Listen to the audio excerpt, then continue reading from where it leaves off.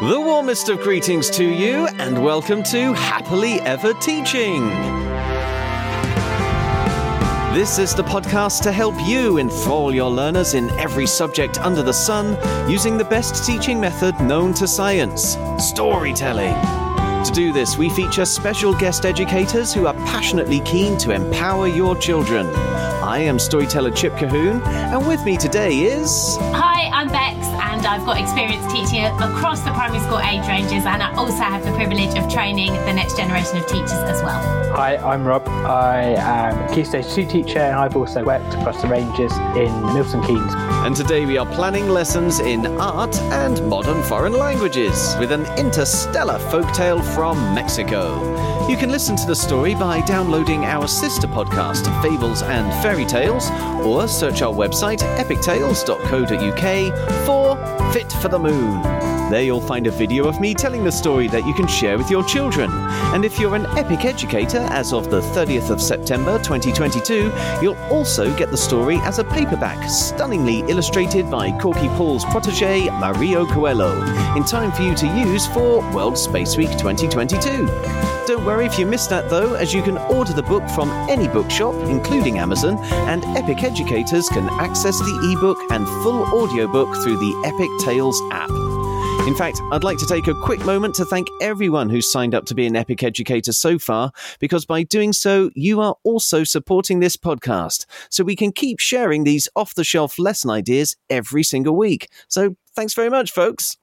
Right now, though, let's continue our discussion with Bex and Rob here, and we are going to start at the lower end of the school to explore the art, which came from you, Bex. So for ages 4 to 7, what are you going to have them creating? I was thinking that it would be really, really nice for the children to look at different artists who've painted the various kind of scenes that means the sun is drawn to the planet Earth. So, for example, the forest, the mountains, the sea and the beach. Just to give you some ideas of artists, like Henry Rousseau, he painted lots of jungle scenes. So it might be good to look at him as a painter, like the fact that he uses paints, or are they oil paints, like discussing him as an artist, looking at some of his work and then getting the children to reproduce it. And you can do that in lots and lots of different ways. So you can just get them to kind of copy his painting, for example, one of his jungle paintings, look at it together, unpick it and get the children to copy it. Yeah. With your older children,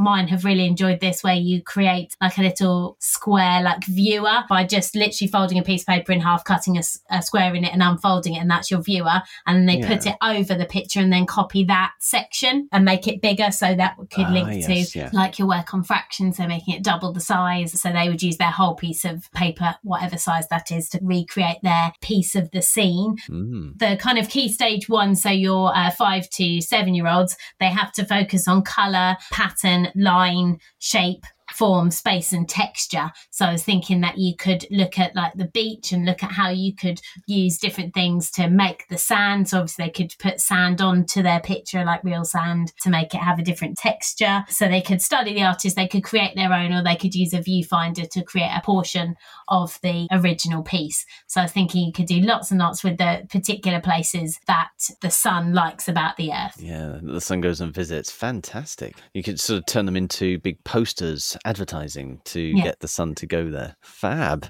Well, so we've created all of these beautiful scenes with ages 4 to 7, but we're going to be starting to talk about them in lots of different languages, maybe, with ages 7 to 11. You've kept a form, Rob, and discovered some MFL for your age range. Where are you going to take us with this one? Well, my primary language, apart from English, that I speak is French. And I know that French is part of the Latin Romance family of languages.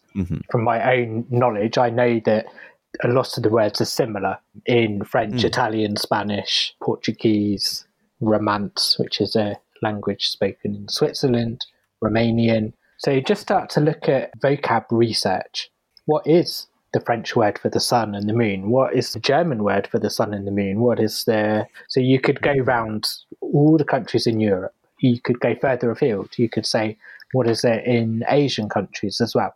And just look at the similarities and the differences between the groups of languages for those words. And then You could look at different words for the different planets as well, so different languages, words for them. How are they similar to the English? How are they different? I know that in French, Pluto is Pluton with an N at the end. Jupiter, so why is it je and not je? Things like that. Culturally and linguistically broaden horizons. Yeah. And these ideas really link together quite nicely, because you could literally pause the story at the moments where the sun is coming to visit one particular part of Earth. And those parts of Earth are going to be in different places around the Earth with different languages being spoken. So you could be making it a joint art MFL project by having your children create the poster or look at the art for that particular place, and then think about what the people on the Earth would be saying in response to the sun. Maybe even make their posters in the language of that particular part of the world. Something like, the sun's coming really close. Yes, what is, the sun is too close in French?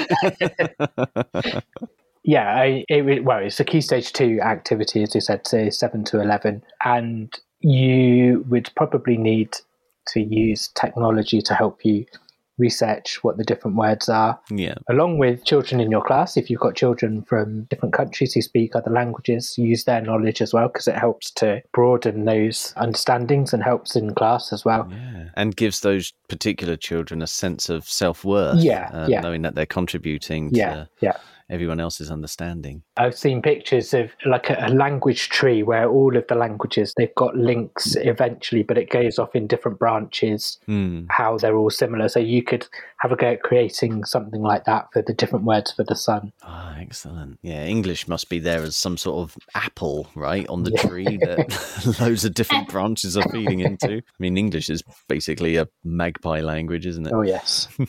Pick and choose all the good bits. That's all we have time for in this episode, folks.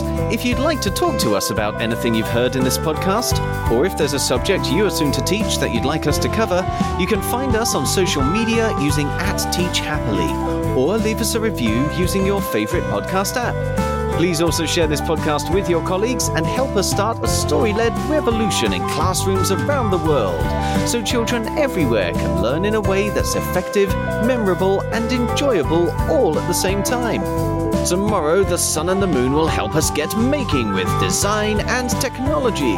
But right now, it only remains for us to say cheerio, and we hope to hear your story soon. So, cheerio! And we hope to hear your story soon.